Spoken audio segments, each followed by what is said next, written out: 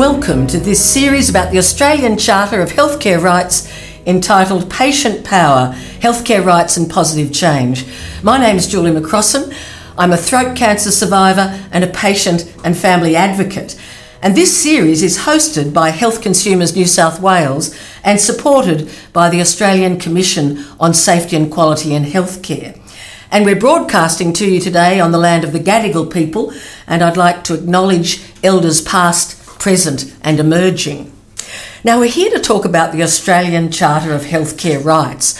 It spells out our rights to access, safety, respect, partnership, information, privacy and giving feedback to improve healthcare. And essentially this series is all about encouraging you to learn more about the Charter and to use it to improve health services for yourself and your family, but also for the community at large. In this particular episode, we're talking about community representatives improving healthcare. We want patients, family and all sorts of clinicians to form partnerships and improve the quality of healthcare. And the Charter has a role in doing it. So let me introduce you to four people who are very active in just that. It's my welcome to first Dr. Ben Bravery, cancer survivor and medical doctor and the author of a book called The Patient Doctor. Welcome also to Layla Hallam, a consumer leader and advocate, an employed consumer representative with Sydney Local Health District, and also a board member and chair of a range of consumer health groups. And Layla got involved in this whole area after the treatment and ultimate death of her late father. And welcome also to Shona Edwards from Adelaide. Shona is a youth cancer and disability advocate, deputy chair of Cancer Voices SA and a postgraduate university student at the University of Adelaide. And finally, Professor Sandra Turner, a radiation oncologist in Western Sydney and the professional development lead with FLASH in Western Sydney. And that's all about fostering leadership skills with all sorts of health professionals and involving consumers in that training. So welcome, guys, and thank you so much. Look, we want to inspire people, Shona. I'll come to you first. We want to inspire people to embrace becoming a community representative, really trying to help others. Now, you're very involved. Tell us, first of all, perhaps about Cancer Voices SA, South Australia, and what you do there. Yeah, so I'm both a cancer advocate and a disability advocate, but cancer advocacy is where I started. And in Cancer Voices South Australia, I'm deputy chair. So we are a volunteer advocacy group run by consumers for consumers. First incorporated in 2007 and proudly involved in research ever since. We have a flagship program that has run for over 10 years now, Survivors as Teachers, which is in collaboration with the University of Adelaide Medical School. And what we do is we bring cancer patients to tutorials with the third year medical students. And what this does is allows people with a lived experience of cancer, as a patient, as a carer, or a family member, to tell their whole story, the good and the bad and everything in between. And I've been organising this program in recent years and taking part as a facilitator. And what we see is that this has a huge impact on the medical students and the speakers alike, and has demonstrated how the consumer story has such a power to influence. And if I can share a little bit about what that's like, our speakers really share the things that helped them the most, even down to tiny gestures from their doctors that helped them feel seen. And through this program, those speakers get to contribute to the education of future doctors by telling their story. And we've seen in our evaluation of the program that speakers report feeling almost a cathartic effect from telling their story that helps them understand what they went through, and helps them feel like a part of something where they're improving the system. And often that means turning perhaps the worst thing that happened to them into something positive.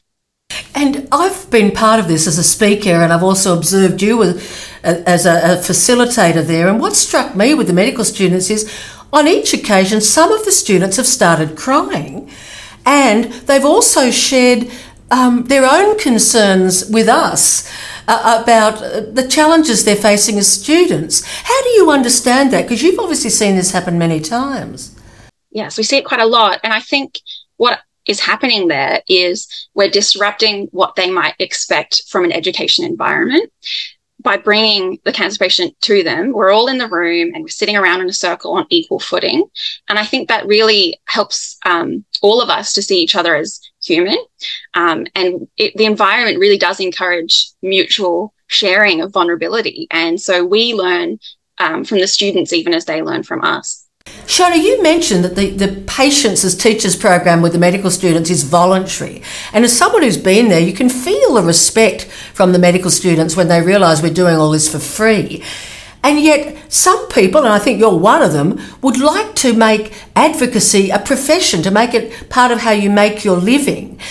Tell us some of the issues there and what your thoughts are there, given we're encouraging people to become community representatives with this discussion.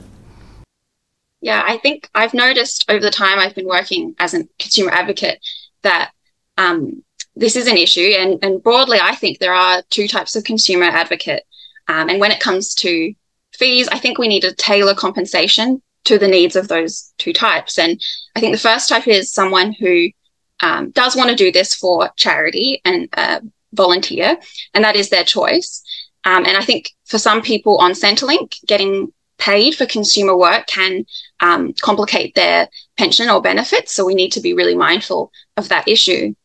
But the second type of person who does advocacy work may want to professionalise and may be looking for a job in the healthcare system where they can make a difference. And I think that is something we should also respect. So I would really love to see for professional consumer advocates a pathway to a job so that we can develop our skills through this work and have consumer work recognised as valid experience that they can bring to any job. And I know that my own consumer advocacy has absolutely informed every part of my life, and that's in my work and study and research as well. So I think we should value it that way. And in another of our episodes, we're going to hear about a program at Royal Prince Alfred Hospital in Sydney where they're currently recruiting lived experience educators, paid positions to work in education with staff across the board in Sydney Local Health District. So watch out for that episode. Look, I'd like to welcome now Layla Hallam to join us. And Layla is a consumer leader and advocate, and indeed in a paid position connected to Sydney Local Health District. Tell us your thoughts on this charter and the role it can play in encouraging people to become community representatives. Do you see it as a useful document? Absolutely. I think the charter is the aspiration that we're all working towards as patients. And I think, if I can just pick up the remuneration, because that's a position that I sit with too. But for me, my remuneration is not because I'm a consumer representative for Sydney Local Health District. My remuneration is because I'm a consumer advisor to the organisation. The consumer representatives are all voluntary positions.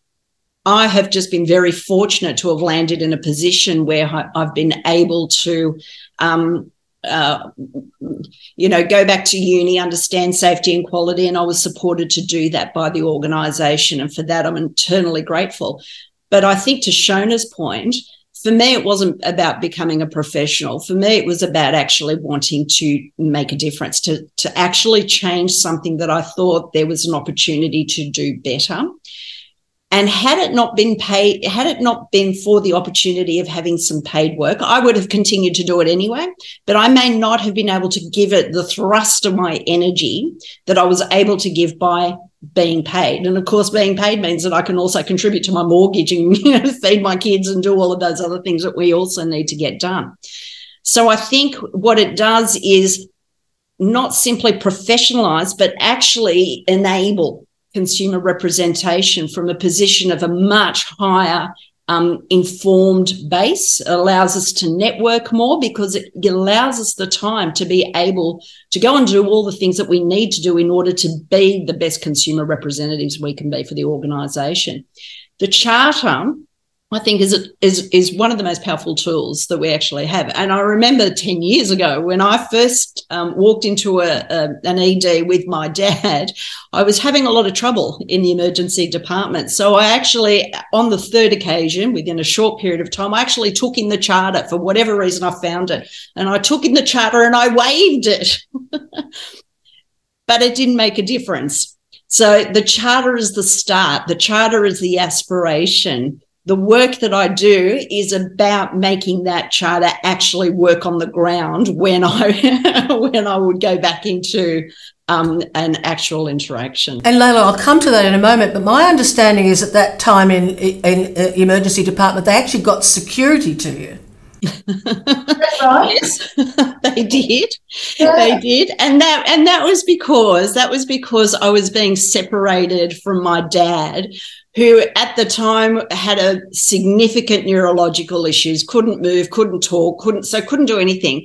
And when we had gone in, because he was being attended to by clinicians who had no idea what his disease was, and he wasn't able to contribute, of course, they would just make a whole string of assumptions about what was going on. And by separating us, it meant that I wasn't there to be able to say, no, that's not the issue. This is the issue. This is what's going on. Can I just say one of the reasons we've included widows and family members in this series is because as someone who was very sick myself, and I know Ben Bravery will hear from shortly, is also had a very serious illness, we rely on family to be our advocates. And so this charter is very much about both. But look, for time reasons, I just want to get some examples of one or two examples of what you feel you've been able to achieve as a community representative, because my understanding is you want to make sure culture, structures and processes are in place so that charter can be made real in practical terms. So give us an example where you feel that's been achieved. So when I first started, years ago when I first started, I was doing work with trying to get families into our wards, because families are knowledge holders. They're the people who often have a depth of information. And when patients are really vulnerable, they can't necessarily give the information that they need to. They can't necessarily receive the information that they need to. So having another set of ears is entirely in the patient's interest. One of the projects that we're working on with Sydney Local Health District, which was a beautiful program, was one called Partners in Care. And that was essentially saying that the patient chooses who their family member is, whether it's by blood or otherwise. So it can be anybody, but it's their choices to who it is, and it's who I want by my side at any point in my care, day or night, and wherever we are. And I think that's one of the things that that I was involved in at a ground level that was very I think it was mind-blowingly important from a patient perspective, because we also know that families who contribute to patient care actually help patients better self-manage, have better patient outcomes, and actually contribute to staff, support staff in the work that they do. And my understanding is that with Sydney Local Health District, there was a great deal of staff training about family as partners in care. So it was like a systemic message to the team. Look, time is limited. Just a quick word from you on the role of training, advocacy training for community representatives, because some people will be watching this or listening to our podcast thinking, what support can I have to make a difference? So in a nutshell, the role of training for advocates. I'd say for any advocate thinking of, or for any consumer, anyone who has lived experience and who has somehow been involved in our health system, you are a consumer. You become a consumer rep when you commit to working with the system and you start to listen to other consumers, patients, families, other people who are interacting with the system. When we talk about training, I would say to a consumer, come on board, be supported. There is training, there is formal training that sits within the system, but there is also peer-to-peer support that may not be formalised training, but is certainly there because there is a growing network of consumers who are actually relying on each other. And one other thing is also be prepared to be able to share your experiences, because potentially you also could be a trainer to the clinicians. So training is not simply about the consumers always having to be trained. It's about that whole reciprocity. You know, I do it for you and you do it for me, and then we have a meeting of minds. Thank you so much, Leila. And I want to stay with this theme of education, professional development, training, and welcome Professor Sandra Turner. You're a radiation oncologist in Western Sydney, but I want to talk about the Fostering Leadership Across Systems in Health educational program, FLASH is the acronym, in Western Sydney, and you're the professional development lead. Now, you're working with doctors, nurses and allied health. In a nutshell, what's the purpose of that training, and how does it link to what we're talking about? So the purpose of FLASH was to really teach people, health professionals, about those areas that we were not exposed to during our traditional training, either as undergraduates or in specialty programs. And I was always interested in education. I studied about education leadership and how to integrate that within programs, and was lucky enough to be able to take up a role where I was asked to develop leadership programs for health professionals. We started with doctors as a cohort to test this on, and I was very well aware of what was not taught during our medical student and specialty training. And what we were not taught was how to use our position and responsibility to improve the system. Mm-hmm. So basically from there, that has grown to the other health professionals, and more recently the interaction between the different professions, which is obviously vitally important in healthcare, and really all education should be done within the teams in which we work. But you say what's the overall purpose? Is to improve the healthcare system both within and outside hospitals and in the community, and to empower people to be able to take action in making improvement. And I'm just so thrilled you're doing it, because I think as consumer reps, you sometimes want to work in partnership with doctors and other health staff, and they don't always know how to do that change management, if I could call it that. But you've been a medical community representative doing broad advocacy beyond this training. Just tell us about the Targeting Cancer campaign and what you've done there. So Targeting Cancer is an awareness campaign that we started several years ago through our professional organisation, but that was very much reliant on partnering with consumers and ambassadors, and you were one of those, Julie. And we realised very quickly that the power was in not only engaging and fostering relationships within our professional network, but very much engaging with community and consumers and ambassadors to tell stories, to give us the skills or lend us the skills that we didn't have as health professionals. And through that campaign, which was about raising awareness of radiation therapy as a treatment option, which is often underused, even in rich countries like Australia, we have shifted the dial in terms of getting patients and the community more aware of radiation as a treatment. And really the power of that came through the partnerships between consumers and the professionals running the program. Give me one key lesson you've learned about making change in health systems, because everybody listening to this podcast or watching these videos wants to improve healthcare, and it's hard. Yeah. Well, what's one lesson you've learned about it?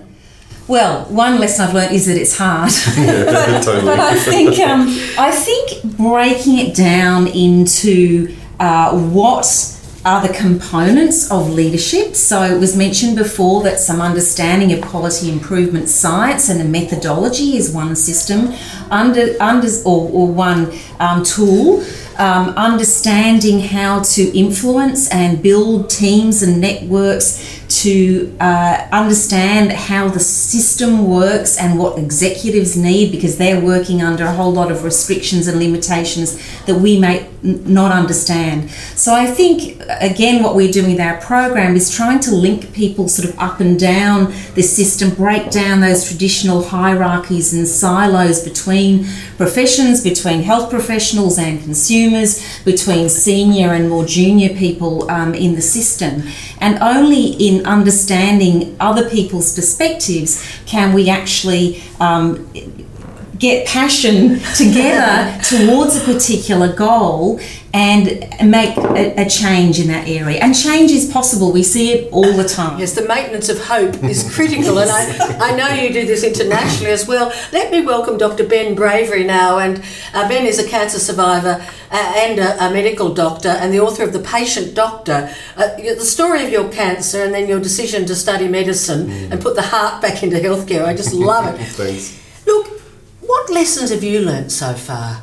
You know, you clearly thought becoming a doctor was going to help, but what lessons have you learned about making positive change? I totally agree with Professor Turner that it's bloody hard, but that it's absolutely necessary. And the thing that struck me since crossing over into medicine and then writing the book is that the appetite for change is enormous. So I've been overwhelmed by all pockets across the whole sector that are all working in small ways. And I think there is no one big solution. I think it's it's accumulation of thousands of small solutions. But I am so hopeful because there are so many passionate people out there working on this problem. Yeah, it's one of the key lessons. Find the people wherever you are in the system who also want to make change and build those connections and relationships, because relationships keep us going, I think. But look, you've written the book, The Patient Doctor, but you're also doing a lot of public speaking while being a young father and training in psychiatry, so you're a busy guy. What are you hoping to achieve with your public speaking? I'm hoping to humanise the doctor-patient relationship, and that sounds silly to say because it's obvious that there's two humans in it, but I feel like a lot of the time that gets eroded at the expense of system pressures, and a lot of it is our training, both undergraduate and postgraduate. A lot of it is people not knowing about the charter and the power difference that exists in that relationship. I'm trying to break down some of the barriers that doctors and patients have in really connecting authentically, which they've done for centuries, but for a whole bunch of reasons recently has been eroded, and I think has made both sides less satisfied with the overall experience.